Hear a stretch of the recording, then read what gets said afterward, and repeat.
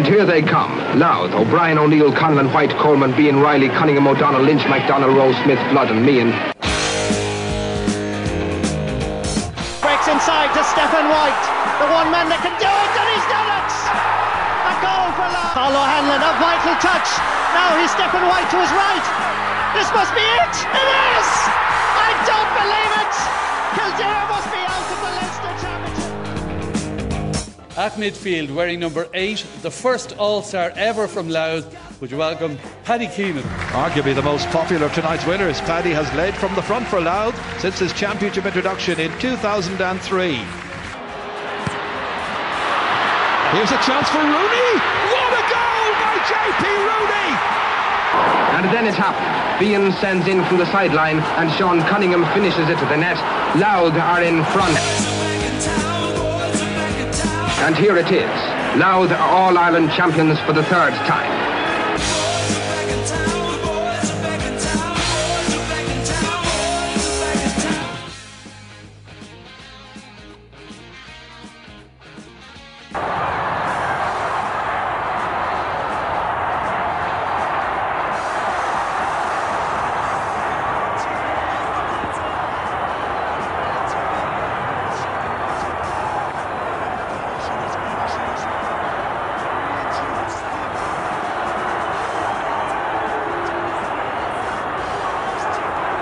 Well, Colin O'Rourke, there isn't a lot that a commentator like me can say on an occasion like this, looking at those pictures. But what a sad sight, sad sight that is. Yeah, that's unbelievable for it to break out, and the game was over. There's no need for that at all. These are comprehensive winners of the game, but the worst part about it, of course, is not only were the players involved, but people came in off the sideline and also became involved. I think the referee is wasting his time. He's starting to boot players because there were so many people in it. If he wants to put off, he could put off 10 or 11, but it's a sad situation. The game is over. I think the best thing the referee could do is blow the whistle. Well, that was quite a disgrace. Quite a disgrace. Quite a disgrace. Quite a disgrace. Hello and welcome to a very special podcast with sport at a standstill and nostalgia dripping from every orifice online. Even LGA have put up a load of videos at the moment. You can check them out on their YouTube page. But I thought, why not break down one of the most infamous yet iconic moments in LGA history and talk about the knock-on effects from it. And who else better to aid me with a retrospective look than Darren from the far side. Darren, thanks a million for coming on. And please, go easy on our Dundalk listeners. Oh, thanks, Dan. Now, listen, I've no beef at all with the Dundalk lads when it comes to the GAA, Dan. Anyone who witnessed the brawl and violence in the drinks carriage of the Enterprise after the defeat to Meath in 2006 will know that loud men from north and south, they stood firm in the face of Meath thuggery, and which as usual was just as brutal as it was unprovoked. Even like I remember seeing a spray tanned woman from Talonstown getting a box off a Meath man. Unbelievable stuff. Right. I think that's the flavour of what's to come. I hope nobody gets offended. I might as well put that in from the start. But I think we should give, before we start, I think we should give people the opportunity to watch it with us, Darren. What do you think? Yeah. Oh, definitely. Right. So just a bit of instructions, right? We'll go. There's two videos on YouTube. The one that's slowed down, and we're going to be going through the majority of the footage in, is on YouTube. You search Loud Laois Paddy O, and boom, then you have 4 minutes of goodness there, and then it's slowed down as well. And then the next one, which is the one we're going to start off with, you type in Loud Laois Killian M2, all one word, and that shows the fight origins. And it shows how it started, doesn't it? It's like it does. It's kind of like the Zapruder film, like in the JFK assassination. It's very hard to find, but it just shows exactly how the whole thing kicked off. Right, folks, go ahead, watch it, have it fresh in your memory. We'll wait. Okay, good stuff. You're back. I hope you enjoyed that. I hope it refreshed the memory. You can also watch it all along with us as well. We're going to break down the seconds and the minutes in the footage. So stay with us, and if not, just listen to it and enjoy the crack. First of all, Darren, what's your memories of the game? Were you there? Were you at the Row?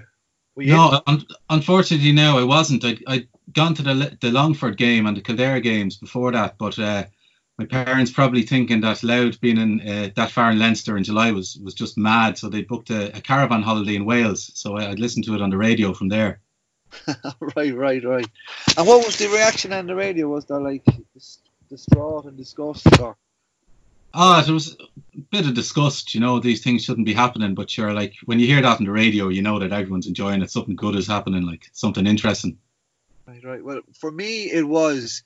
I would have heard of it the whole way, like growing up and what have you. But there was no YouTube, obviously, when I was growing up. So I couldn't get access to actually seeing it. For me, the first time I got a recollection of it or the impact of it was the TV show back in the 90s, or maybe the early 90s. Don't Feed the Gondolas with Sean Moncrief.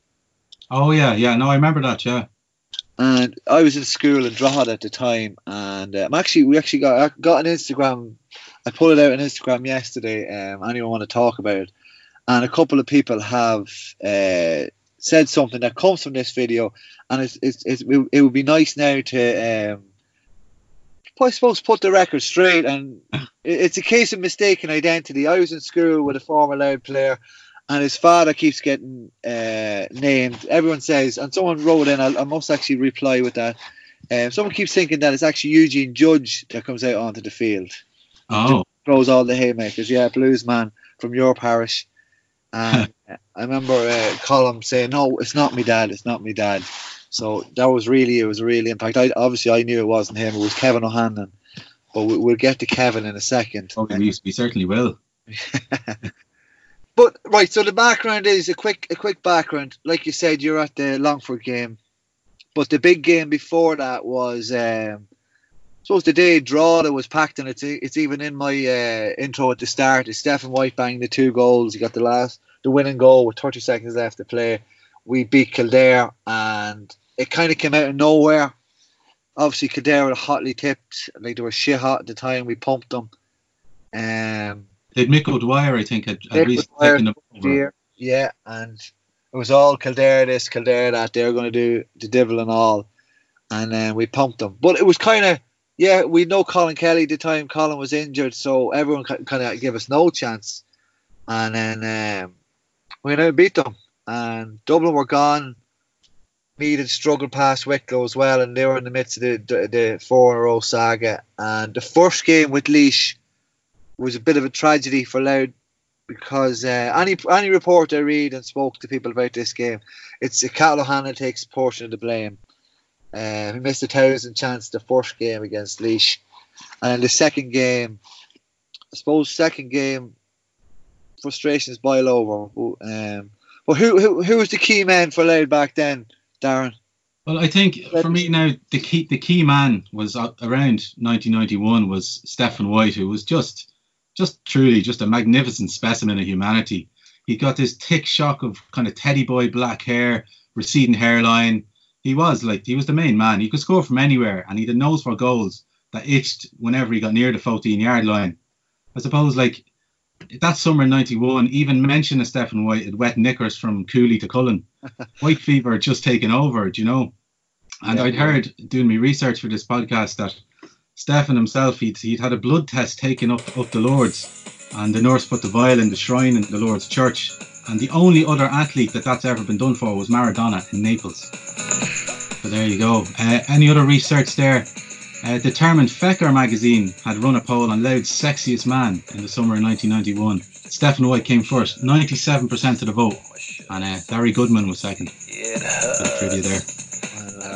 And I'm Too Sexy. Is that by Right Said Fred? That was in around the chart at that time as well, that year as well. I suppose it was. But Stephen was a serious footballer, and a little bit of nostalgia. My favourite footballer growing up as well. I used to want to be Stephen White in the garden. You know, that he'd come back. He'd done a spell in Monaghan. He would have won in Ulster in Monaghan. Came back to play with the Clans. He won a couple of championships. He was beaten in the final in '91, the Louth Senior final. But that's actually up at the moment as well. But he won it. He did win it in '92. But a serious footballer, absolutely amazing. He's a Wikipedia page, doesn't he? He does, and it's when I was again doing a bit of research, I just remembered I set up his Wikipedia page back in 2007, So this is a long-standing kind of love affair with Stephen White that I have. Yeah, it's been changed completely from what I put up. I put up he'd once scored a point against Meath with a drop kick from 40 yards, which is true, but that's been taken down because of lack of references, or I suppose. Okay. They didn't put it in the match reports. Bastards ripped it out. Yeah. And come here, like, I suppose I haven't watched the video. I actually think I had that Louth jersey from probably my first Louth jersey as well. It wasn't tight fitted, or it wasn't like skin tight, or I don't think the fabric was quite breathable. But what do you think? What are you picking up in terms of style? Well, you have to remember this was 1991. Like, style was, I suppose, was for people whose more adventurous siblings had emigrated and seen it in the States. Yeah. You know, you could tell how well these people were doing by the jeans they brought back to the family. You know, like if they had Levi's brought back, they were doing well. If they were Wranglers, the granny probably helped out on the return flights. You know, and if you had Lee, you were probably sending them money. You know, but the jersey itself was beautiful. It was that one before they changed it, and it had the Bridget's cross on it. Yeah. And you can see in the video, like, the jerseys, they were allowed to be kept untucked. The socks worn lower around the ankle. The shorts weren't high in the thigh, you know, because the game hadn't been feckin' ruined yet by the hand passing. So you'd greater movement and dexterity of foot there. Boxer shorts, as we all know, they just arrived in Ireland at that point. So there was no dangers. There was a danger of the cameramen being fired for not cutting away quick enough, so the boys kind of get out of the barracks. And I suppose some players like to go commando as a surprise tactic for their marker. But the GAA, they soon grew kind of wise to this, and the refs were instructed to check for it when they were inspecting their studs. And those flouting the rules were forced to wear bicycle shorts as a punishment and a shaming mechanism, which we can see with Seamus O'Hanlon was obviously a repeat offender in this regard. You can see him with the bicycle shorts during the clips. Very fresh faced as well, like very like clean shaven, very, and like no Under Armour, no like mark. No. Even their skin, there's not a tat in sight. No, like nowadays every Tom, Dick, Ed and Harry is one of those sleeve tattoos, you know. But like back then in 91, like people only had tattoos if they were into the heavy metal, if they're in the army, or if they're like an armchair Ra supporter. Like if a priest knew you had a tattoo, you couldn't get communion on the tongue then. You know, that's the way it was. And like one of the things I noticed as well, there was no bearded players that day.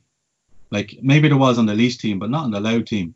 And I find it strange because there was a number of army men in the Louth squad. Yeah. I suppose to them, like beards were an insult. You know, one of the most famous lads in the country at the time was IRA's Jerry Adams, and I suppose a number of the squad being from the IRA hotspot at Dundalk, it's inconceivable that a few of them didn't secretly support beards. Do you know? Yeah. The path of. Well, I suppose maybe there was that sort of, like, there would have been heavy drinking team as well, so they would have liked to have fresh faces, or they wouldn't like to get the creamy point in the beard either. You know, there's that sort of maybe mentality. Oh, they would. Like, I wouldn't say a lot of them could be accused of having a skincare routine back then, you know, but maybe with the exception of Stephen White and possibly Fitzer, like, you know. Yeah, true enough. And what about their mammies and their wives? Would they have had an influence back in the early 90s?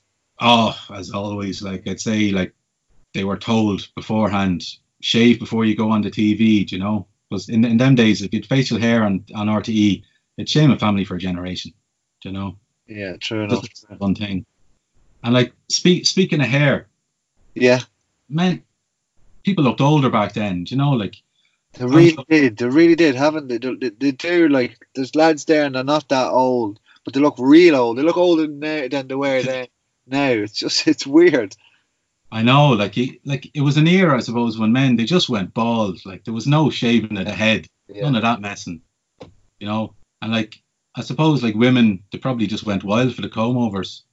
Like it's probably ingrained in their DNA from years of being forced to marry like daddy's older bachelor farmer friend with the land. But I suppose it also gave them like a bit of easy practice for patting down hair with the spit long before they had any children. Yeah. But the half back line.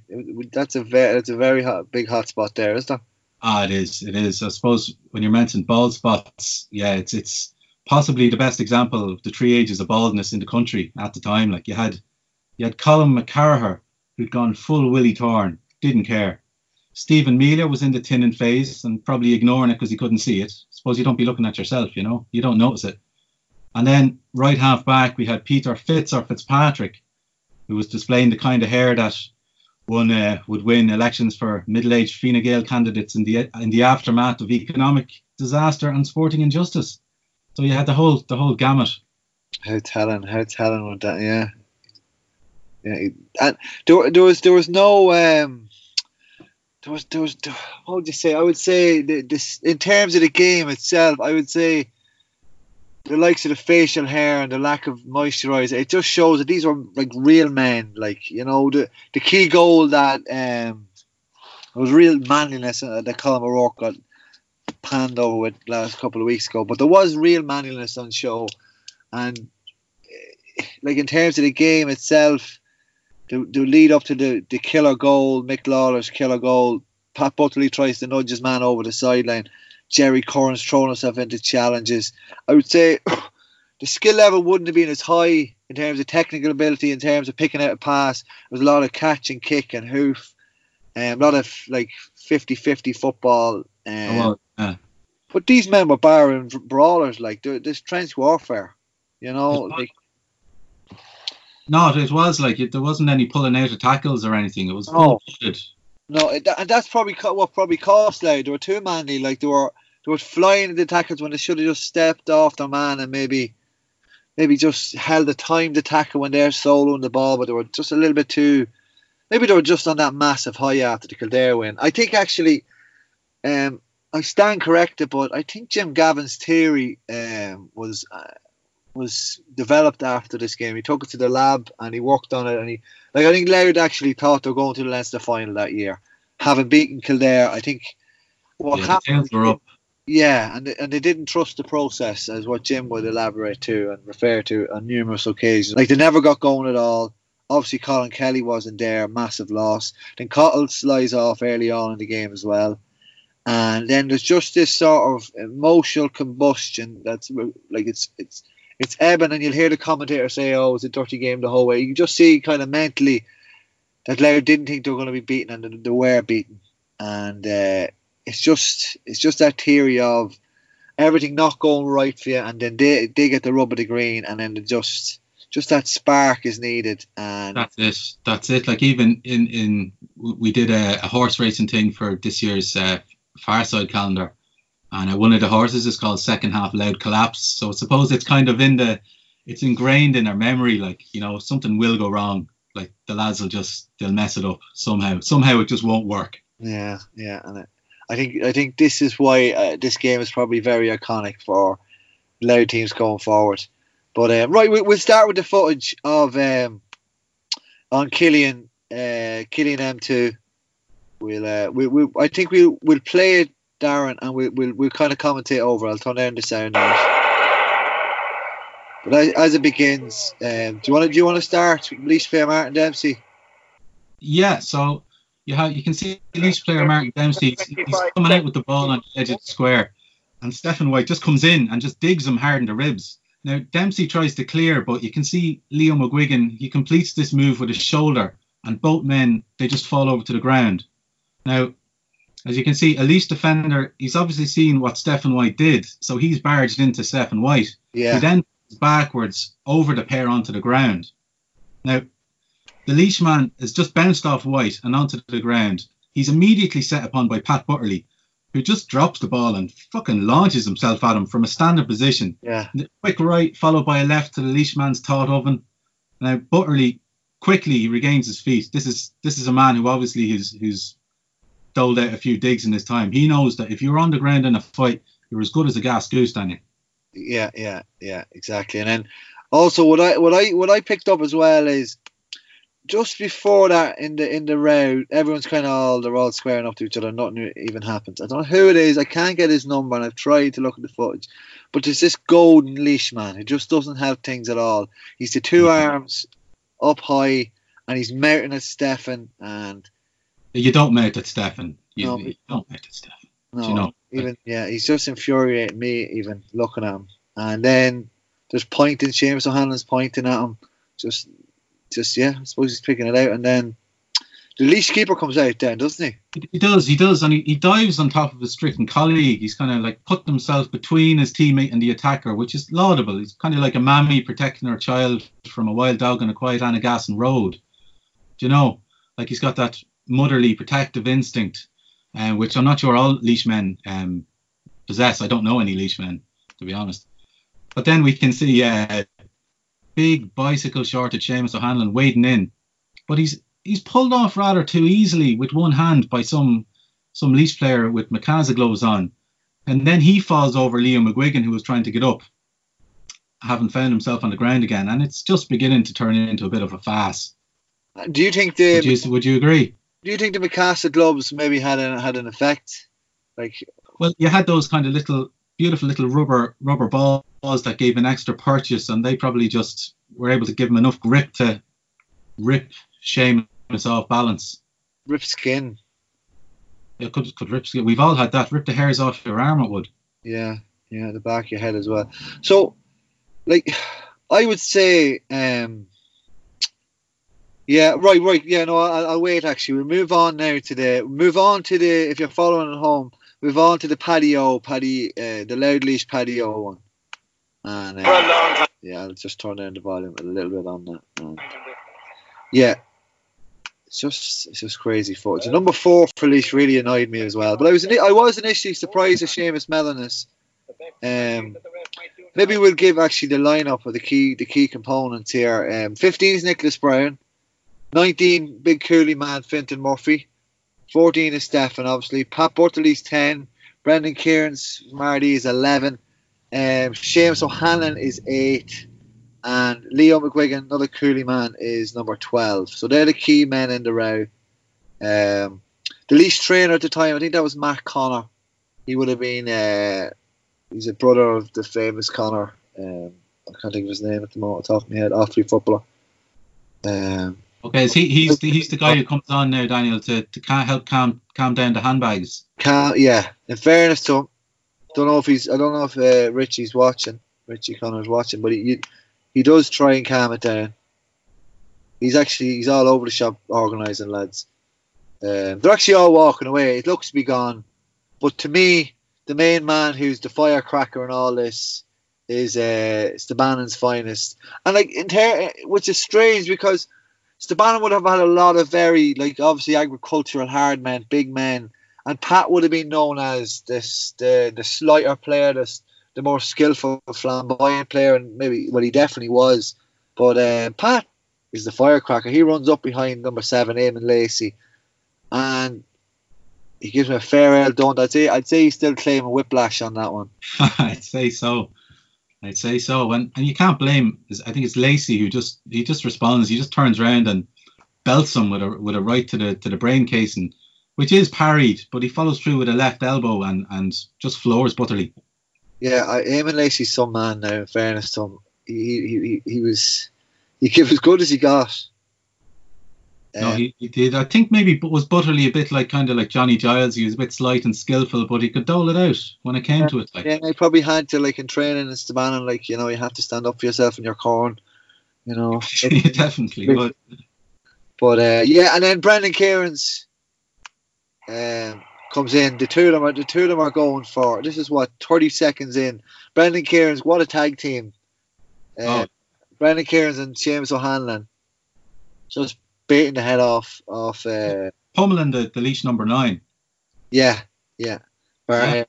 Tony Maher, yeah, he must have been bruised the fuck after that, you know. He did, because he ploughed into the melee. He did plough in, and he was asking for trouble, and trouble is what he got, you know. And if we look then at just around 29 seconds in, it's one of my favourite bits. Stephen White just comes flying in with a dig on this flailing Laois midfielder, and then he just turns sharply and he just starts throwing fists, windmilling. I think he actually hits one of his own players. He may well do, but that's collateral damage, we all know. before Brendan Kieran starts kicking, but I think Brendan Kieran's the only man who kicks in this row for Louth. Was respect with the Louth men, Daniel. Like you can see if you look at the footage in slow motion further on, there's Laois lads and they're kicking. Like Louth lads, like no, this is fair. We'll fist this out. But the Laois men, no, too near hurling counties, I think. Yeah, you said it. But the camera, the camera kind of comes out now. Pat Bortley, you reckon he's in trouble, is he? He's outnumbered 3-1, and it looks like he's been viciously beaten by the Laois players. Not that he shows it. He's just taking blows. He's like Rocky. He doesn't care. He's like, yeah, you can hit me all you want. I'll rope it up and I'll come back ready to go again. I think at least that Laois trainer you were talking about comes in and just tells his men to lay off him. You don't know what this guy's like. He'll get the threes. He started it. He wants to finish the row, He does. And then my most underrated man in the whole row is Nicholas Brown. He is, yeah. He's if we go on to maybe 35 seconds in, yeah. We've panned back. We're in the main melee again. Yeah, Nicholas is in the Nicholas is in the gloves and Jerry Curran's behind him. And I think that's Tony Marr, number 8, and number 9 is Dempsey. I think I might have mixed them up earlier on. But yeah, Nicholas Brown, he's furious. He's furious, and he's windmilling them, like, and it's Jerry Curran is trying to say, come on, like, leave it, let it alone, Nicholas, let it alone. But like, Nicholas is he's furious. Now, I don't know too much about Nicholas. Who is he playing for, Daniel? He was with the Geraldines at that time, but in fairness to Jerry Curran, he was calm. He was trying to calm the whole thing down, and he innocently got a slap, like, because the worst thing in a row. Well, I might have been in 1 or 2 rows myself, but you're always best going for it. And then what tends to happen is, and it happens Murphy later on, like Jerry Curran, he's standing there and he's trying to split it up. He's trying to see sense. He's actually holding Nicholas back because he knows what Nicholas is going to do, and then he ends up getting a slap off Martyr for his troubles. And in his desperation, he ends up on his 2 knees, Jerry. He does. It's quite comical. It is, and one of the unfortunate things that back in those days there weren't multiple cameras, because you can see him get back up and he's sprinting after someone. He's fucking blood is boiling. He's going to kill someone, but we don't know what happened. You wouldn't mess with Jerry Curran, actually, big Jerry. Oh yeah. No, yeah, big man. Yeah. And then a colleague and a comrade, a clan's comrade, Fitzer makes his first appearance. He does. He's been kind of hovering around the fringes of things. I suppose he would have had to come from the right half back position to make his way across to the melee. But he finds himself close to the action, and you can see him there at around 44 seconds in, walloping a Laois man before being easily swatted away, I suppose it has to be said. And then he scarpers away. Gets out of there, It must be pointed out, actually, Steve Amelia, God rest him, he just shows this character here throughout this whole row. Like he's disgusted by it. Colin McCarr as well beside him. Yeah, they're just kind of standing around the half-back line in their magnificent baldness. Yeah, like Stephen was a pure gentleman, like the way he carried himself, even in a pure red-hot row with all mayhem, like stools being broken over lads' heads. Stephen is keeping his cool, so that's a testament to the man. But, I'd say if it had gone on any longer and there was any more casualties, like he was fresh for the battle. If he needed to be called on, he was there. But he knew how to control himself. Yeah. You said it. And then I suppose it looks like Seamus is taking on 10 and 15. He is. He's taken on a couple of lads on his own. It's taken him a while to be riled up. As you were saying, you were a bit surprised at his mellowness earlier, but I suppose the longer you poke the dragon or poke the bear, he's eventually gonna wake up and start haymakering. Do you see they're really looking at that? He's serious left hook. He does. He does. Sorry, left jab, because he's just jabbing lads with the left when he was expecting the big right hand to come. Maybe he's left-handed, I don't know. but he's just jabbing the head off lads here with the left hand, and he's probably one of the few that is landing really, really clean, beautiful punches. He is. He's doling out pain. Do you know, like that Laois room, the medic must have been just overworked at the end of this game with the amount of cuts and bruises he must have been patching up from Sheamus's fists. Cosmetic surgery as well. I think that was the birth of it in terms of patching up these Laois men and like. I don't know if you can ever plastic surgery a Laois man into beauty though, Daniel. Let's not getting ahead of there. But maybe they were looking for cosmetic surgery to get the face thumped off them to make them look more at home. I don't know. I don't know many Laois men now, or I don't know any. But if there's any listening, no offence is intended. We've a fair few potato faced Louth men in North Louth as well, so you know. Yeah, exactly. And like, do you think Sheamus needs help at this point? I think he's doing all right, but you know, who knows if he was he tiring? He could have been tiring, like, and I think at this stage, someone who knew him really well would know the signs if he's tiring, and know when to come in and act, I suppose. And Darren, do you know in '91 what the number one box office movie was in that year? I don't. Was it? No, I don't. Well, Terminator 2. You just can't go around killing people. Why? Come with me if you want to live. Hasta la vista, baby. Yeah. Kevin obviously seen it the night before. Yeah, he rolls onto the pitch. Sees Sheamus in trouble. He probably seen Sheamus in trouble and thought, if there's anyone going to beat Sheamus, it's me. You know what I mean? You can't, like, you can only imagine the rows those lads had in the room in the house in Dundalk. You know. That's it. Like, if anyone has the rights to bragging rights, you know, Sheamus has bragging rights at this moment. He is like, look, lads, I was the lad out there. There's three of us in this. I'm the only one doling out punches. Where's Cahill, by the way? Oh, went off. Calls went off early. I think he went off in the 8th minute. Ah, okay. So you wouldn't know where Cahill is. Like, would you say he's even still in the ground, or would he have gone home in the Lamborghini, or? He might well have been gone home in the Lamborghini, all right, because unless he was like strapped down or in a coma, like he should have been out there, you know, defending his brother. That's what I think anyway. That's what I would do. You know, if my brother was stricken, I'd be out there, you know. I'll have to find out. I'll have to find out when next time I see him, or maybe I'll probably avoid him. But so both feet left the ground. In the way I look at Kevin when he makes his introduction, like the two of them are off 45 seconds in. Yeah, no, it's just a beautiful sight. You can see him coming on. He's in the tracksuit. Yeah, this is where people thought it was Eugene Judge. Sorry, but it's not Eugene. It's Kevin O'Hanlon, and I can identify it's Big Kevin.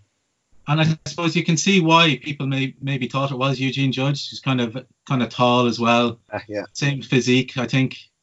Kind of a bit languid there, but yeah, he's coming on. He's in his tracksuit, and he's gone balubas. He's just hitting anything that moves. And if you pause it there between around 50 and 55 and just let it play, it's beautiful. You could put it to opera music. Do you know? Might do that. Yeah. It's like they're too. Oh yeah, the ballet in nearly. They're so in sync. Fair, that's Lacey again. Like he loved punishment, that chap. But yeah, like, and if you look there, like 51 seconds in, you can see like O'Hanlon. He's been pursued by a number of the Laois men, and they're just eager for more punishment. I don't know why they're going after him. But he takes up this boxing stance and he's just doling out digs all and sundry, like he's a social welfare officer doling out the dole over in Portlaoise. You know? Yeah, which in the early 90s probably was, it was the case. Well, you would have been busy anyway, you know. And then we go back and it's kind of, is it Cooley Man? Cooley Man in a row is, yeah. He's feasting on number 7, Leo McGuigan. Leo sees an opportunity to sit to have a chat on the beer afterwards, saying like at this stage it's thinning out the row, and lads want to be like they want to say, yeah, I was in. What did you do in the row? Where the fuck were you? And then Leo sees his opportunity. But that, yeah, and he just dives in there like he's obviously fancies himself with his surname McGuigan as a boxer, thinks he's Barry, and he just arrives in. So I think is it Kevin who's knocked down Kevin O'Hanlon's knocked down a Leishman, and he just comes in. Lacey. He's knocked down Lacey. He's just coming in to finish him off. And is there anything as proud as finishing off a man when he's on the ground, stricken? To just come in and launch yourself at them.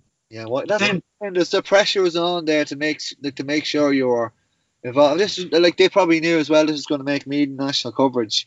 You know, they probably wanted to be involved and be seen to do something. You know, that's true. And like while he's on the ground, the two of them are kind of scrappling, and Brendan Kieran's comes over and he's just taking blows. And I'm not sure what he's trying to do. He's kind of reaching over McGuigan. And he's just, the lads are there kicking and everything.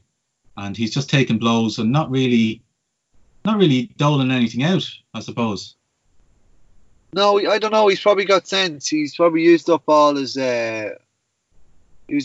weapons, and he probably has to just like calm it down. I don't know. Maybe he knew the suspension rules, or if you go over a quota of digs in a row, you'll get done. But he looked to be a peacekeeper, and then in comes the main man again, Stefan. Yeah, Stefan's come in there, and he just wants it. It looks like he wants it more than anyone aside from Kevin O'Hanlon. He wants to dole out. Maybe it was the penalty kick. Was it a penalty he missed in that game? Penalty saved, yeah. Penalty saved. He had a bit of rage in him. He wanted to dole it out maybe. But yeah, he just comes flying in. And I think, is this when himself comes in, Mr. Fitzpatrick? Yeah, Fitz is there, all right, yeah. Now, you can see, I suppose, at the top right of the screen, you can see... I see it, yeah. I see the arm cocked, all right. Yeah, he's coming in unseen and gives a sneaky punch to the back of the leashman's head. And like the leashman is completely blindsided. You wouldn't expect that from Fitzpatrick. I suppose you wouldn't expect it from Fitzpatrick, much like the thousands of innocent voters didn't expect from the right half back in the days before the 2015 general election either, you know. So he has a history of just coming in out of nowhere and just hitting people with stuff. Peter, don't give out to me. Don't be mad at me now for that. Colm O'Rourke actually is... You can hear him coming in. You can't not but hear it. He's I suppose the row is petering out, and all you can hear is Colm O'Rourke. He's the co-commentator. He would actually play again Laois the following month. So I thought it was a week, but it's a month. Lads. What do you think? They're kind of this. It peters out, doesn't it? It does peter out, and you're right. You can hear O'Rourke.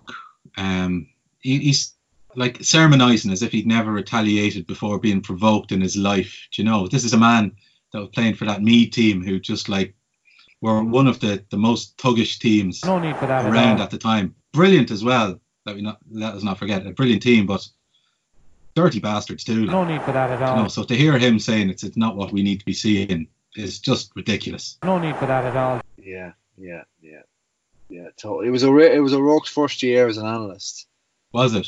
The fucker, yeah. And it was need for that at all. And like obviously he knew he was going to be playing against Laois the following month, so he wasn't going to give them any fuel. Like, was he? Going to say need for that at scumbags. So he lays into us, softens Laois up, sneaky content, then they beat them in the Leinster final, handy enough. You know, those like the dark arts are not just confined to the field, as we know. You know, there's a lot of sledging done off the field, and as you're saying, buttering up the Laois lads, thinking they're great by the Meath fellas. So, yeah, it doesn't surprise me. And then Kevin Lee, the camera's very quick to give Kevin a solo kind of solo frame shot of him going off the field to the Brian Adams' single was not Anything I Do It For You. That was number 1 all summer, so might just play that music now. Very apt. Sad and disturbing scenes, says Michael Lester. It's slowed down if you want to click on and look at the whole lot, but I think we've given you enough there. But so the immediate aftermath, Darren, it wasn't good. Like Kevin got a 3-month ban, which is a disgrace. But I suppose maybe he used the time wisely, did he? Well, I'd say he used it all right to audition for the United Nations.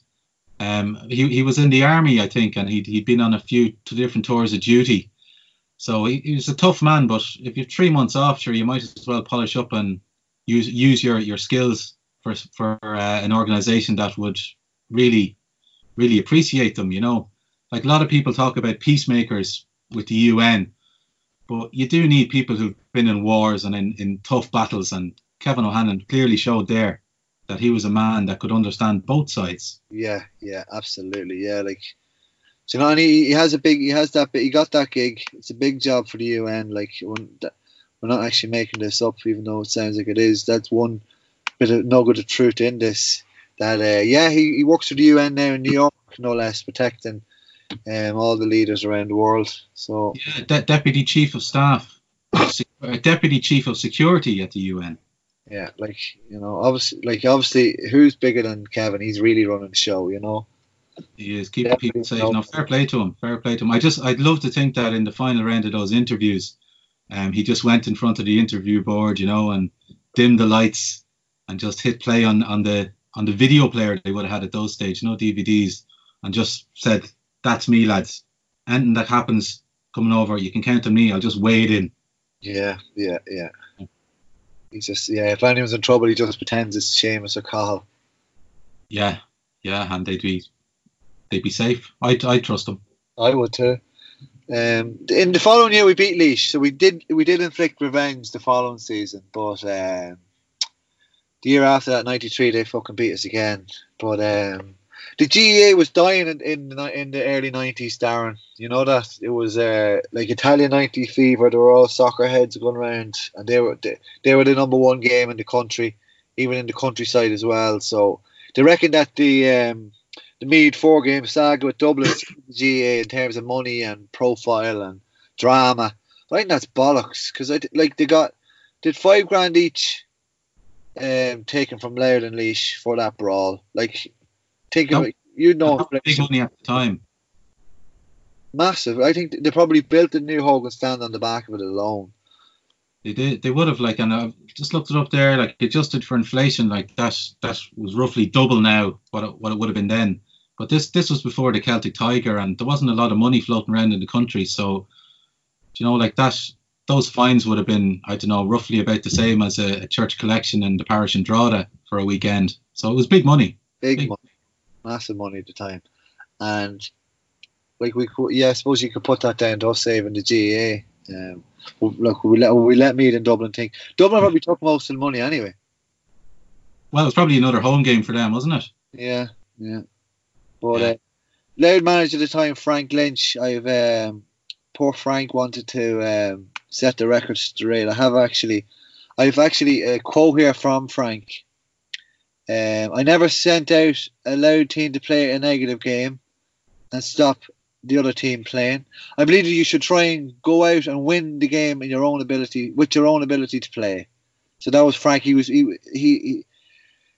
This is a quote he says after the game, and then later on, would you believe, Darren, there was a letter sent to the Louth County Board, signed by Amelia, of course, apologising to the Leinster, not only to the Louth Sports and the team management, but to the Leinster Council. The letter especially apologised to the county manager, Frank, and to make it clear as well, what was in it was, we were not instructed nor indeed intended getting involved in any foul play. So there you have it. That's amazing that letter was written. Like, you know, how come Meath never were made write a letter like that? Do you know, after all their crimes over the years, I find that flabbergasting. They probably can't write, Darren. You might get in trouble for that now, Daniel. Right, yeah. If any Meath people are listening, great to have you. I don't know how you found us here on my cousin's Right? So we'll go through the lineup before we kind of finish. We've given where Kevin is now. We might as well give a couple of others. Jerry Farrell was the only member, the goalie that day. Thanks to Jamie, his son, for giving me a lot of info on this.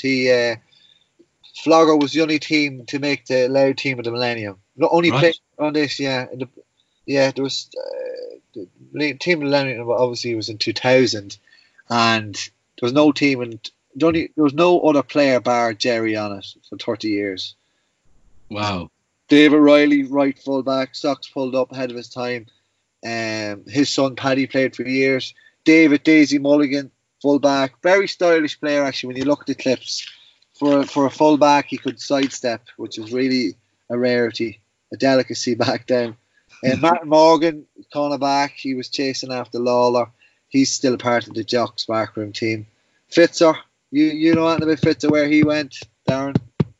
He went fairly quiet after that, and then he kind of parachuted in after the economic disaster for Fine Gael, and has got in 3 times now, representing the good people of Dundalk and Louth and Eastmeath as well, allegedly.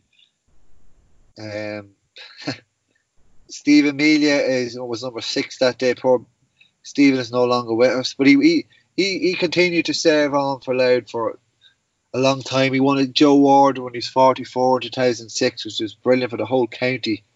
He was trainer alongside Paddy Clark in his eras as well. Colin McCarher as well, coolie man, another coolie man on this team. Colin, I think he had a bad accident last year, but he's still main man around Cooley. Seamus O'Hanlon, his son Shane is still playing around. He writes a great column in the Drogheda Independent.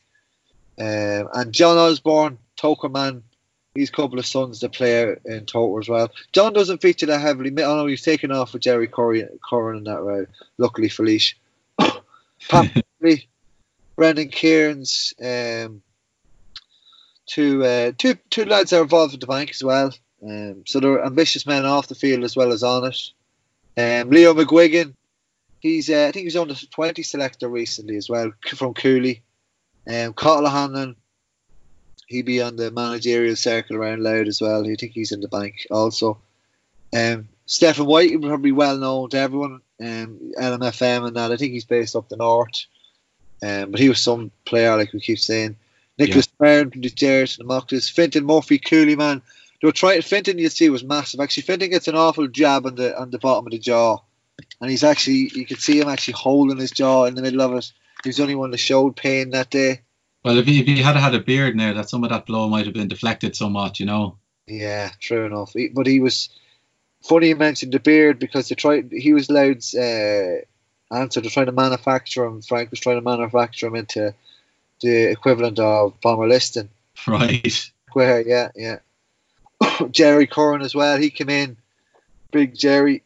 Sons Robbie and Jerry Jr. as well. 2 good footballers for the Clans. Alan O'Connor, 23. Joe's player. We talked about Kevin already. I think that's it. Who would you if you're going to pick 3 players? Who would you rank in the top 3, Darren? For of that team? Yeah, to fight. To fight? Yeah. Well, Kevin O'Hanlon. You can't just go the 3 O'Hanlon brothers.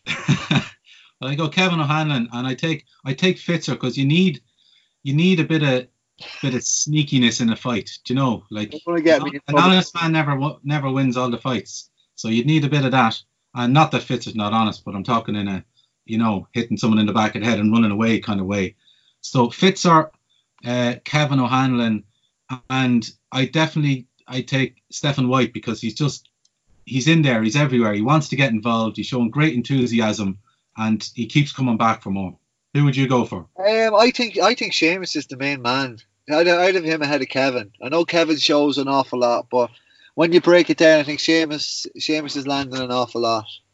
I'd have Jerry Curran in there, another member of the Clans Mafia, just for pure endeavour.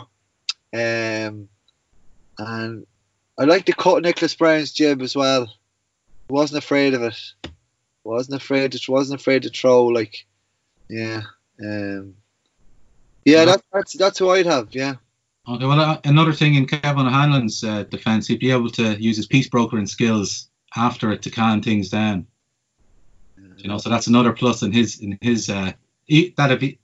I mean, if he hadn't finished everybody off before that, if there was still people standing and he was beaten, he'd be able to use those skills to negotiate a settlement. Sure enough. Suppose there's some, what I would say from this is a ton of what ifs. There is. Obviously, we get through that game. There's an easy All Ireland for us, in '91. Well, it was set up you look who Meath went through to get there. They struggled past Wicklow. And who was it they beat in the final? Was it someone like Offaly or? Oh, it was Laois. It was Laois to beat Laois in the final. Oh yeah, of course they would have. But then Roscommon and Down. So it was a wide open All Ireland. Down hadn't won it for a long time, or was it their first ever even? No, it wasn't their first ever. It was the first time since the '60s. They were never beaten in a final. But we would have dominated for years to come if we beat them. We really would have. Subsequent semi-finals after that, we lost Leinster semi-finals 92, 94, 96, 97, 98. Fuck me, if we beat Laois that day, we'd have won those semi-finals easier with that confidence and that experience with us. Knowing how to finish out the game. Yeah, and then everyone else would have known how to finish out the game as a result after that. And then in Meath kind of grow, and even the under-21 team beat us in '96. That wouldn't have happened. They wouldn't have won the All Ireland again in '96. We would have won another All Ireland with all those players off that team, the likes of Ollie McDonnell and Brenner and Christie, Declan O'Sullivan, all those players, Stano. So they come into that team. There's domination there for on the pitch anyway. There was a good conveyor belt, and even off the pitch, Meath's legacy, cultural legacy from that team is as traumatic for a lot of people as the football, because you have columns. You have was it Bernard Flynn writing his columns and Liam Hayes writing their columns, and O'Rourke loses his job straight away. He's gone, binned. He's gone, so that's 30 years gone. Who's to say Seamus O'Hanlon wouldn't have taken that, or Colin Kelly? Well, Colin Kelly would have probably taken Flynn's radio gig and the Mirror column. Definitely, and I see possible the opportunities for a man as good looking and talented as Stephen White. You could have had, a kids TV show, possible aftershave deal. Places, could have been opening up petrol stations, that kind of thing. Him and Bono. Yeah, Stephen Mealy would have been lauded nationwide. David Riley takes Robbie O'Malley's All-Stars, it's on probably Player of the Year as well. So it's a massive fucking what if. And it kind of moulded a Mauley generation. It came from the 14-yard line under the shadows, 14-yard line in front of the hill under the shadows of the Hogan stand. Darren from the far side, thanks very much. Thanks for going through that with me. No, thank you, Daniel. You can catch Darren on the far side at the FAA SIDE on Twitter and Facebook. Get him there. And are you on Instagram as well? On Instagram, yeah, at Farside. Really, Darren does really great stuff. Very humorous. Even if you're from Dundalk, you can get his humour as well. Really enjoyed that. Really enjoyed going through that with you, Darren. No, likewise. It was a pleasure. If you have any other suggestions we could go through, send them in to myself or Darren on Twitter. But thanks very much and stay safe. Hope you enjoyed this. Hopefully it stifled the boredom and the Leo lockdown, and you got you through it. And there'll be more to come. Thanks very much. Thanks for listening. Follow Loud and Proud on SoundCloud, Facebook, Twitter and Instagram as well. Peace out.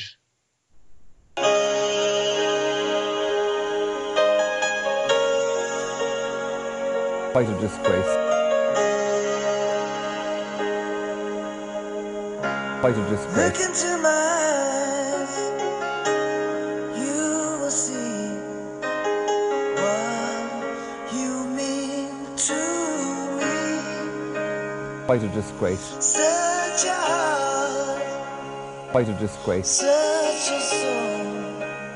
Quite a disgrace. When you find me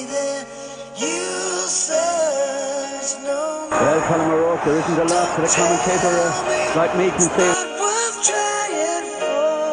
These are comprehensive winners of the game. You can't tell me it's not worth dying for. You know it's true. Everything I do it for you. And White, the one man that can do it, and he's done it! You know that chick that used to dance a lot? Every night she'd be on the floor shaking what she'd got. Man, when I tell you she was cool, she was red hot. I mean, she was steaming. And that time over at Johnny's place, well, this chick got up and she slapped Johnny's face. Man, we just fell about the place. If that chick don't wanna know, forget her. The boys are back in town, the boys are back in town. I said, the boys are back in town, the boys are back in town. The boys are back in town, the boys are back in town, the boys are back.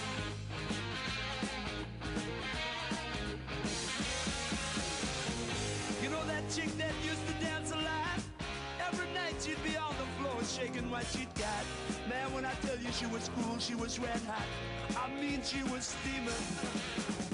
And that time over at Johnny's place, well, this chick got up and she slapped Johnny's face. Man, we just fell about the place. If that chick don't wanna know, forget her. The boys are back in town, the boys are back in town. I said, the boys are back in town, the boys are back in town. The boys are back in town, the boys are back in town, the boys are back.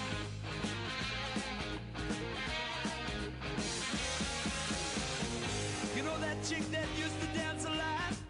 Every night she'd be on the floor shaking what she'd got. Man, when I tell you she was cool, she was red hot.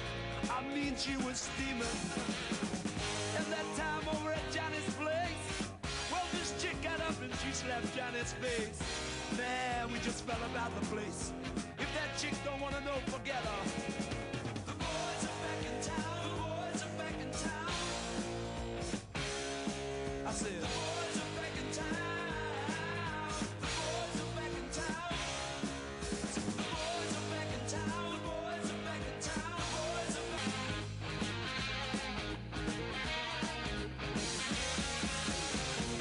You know that chick that used to dance a lot? Every night she'd be on the floor shaking what she'd got. Man, when I tell you she was cool, she was red hot. I mean, she was steaming. And that time over at Johnny's place, well, this chick got up and she slapped Johnny's face. Man, we just fell about the place. If that chick don't wanna know, forget her. The boys are back in town, the boys are back in town. I said,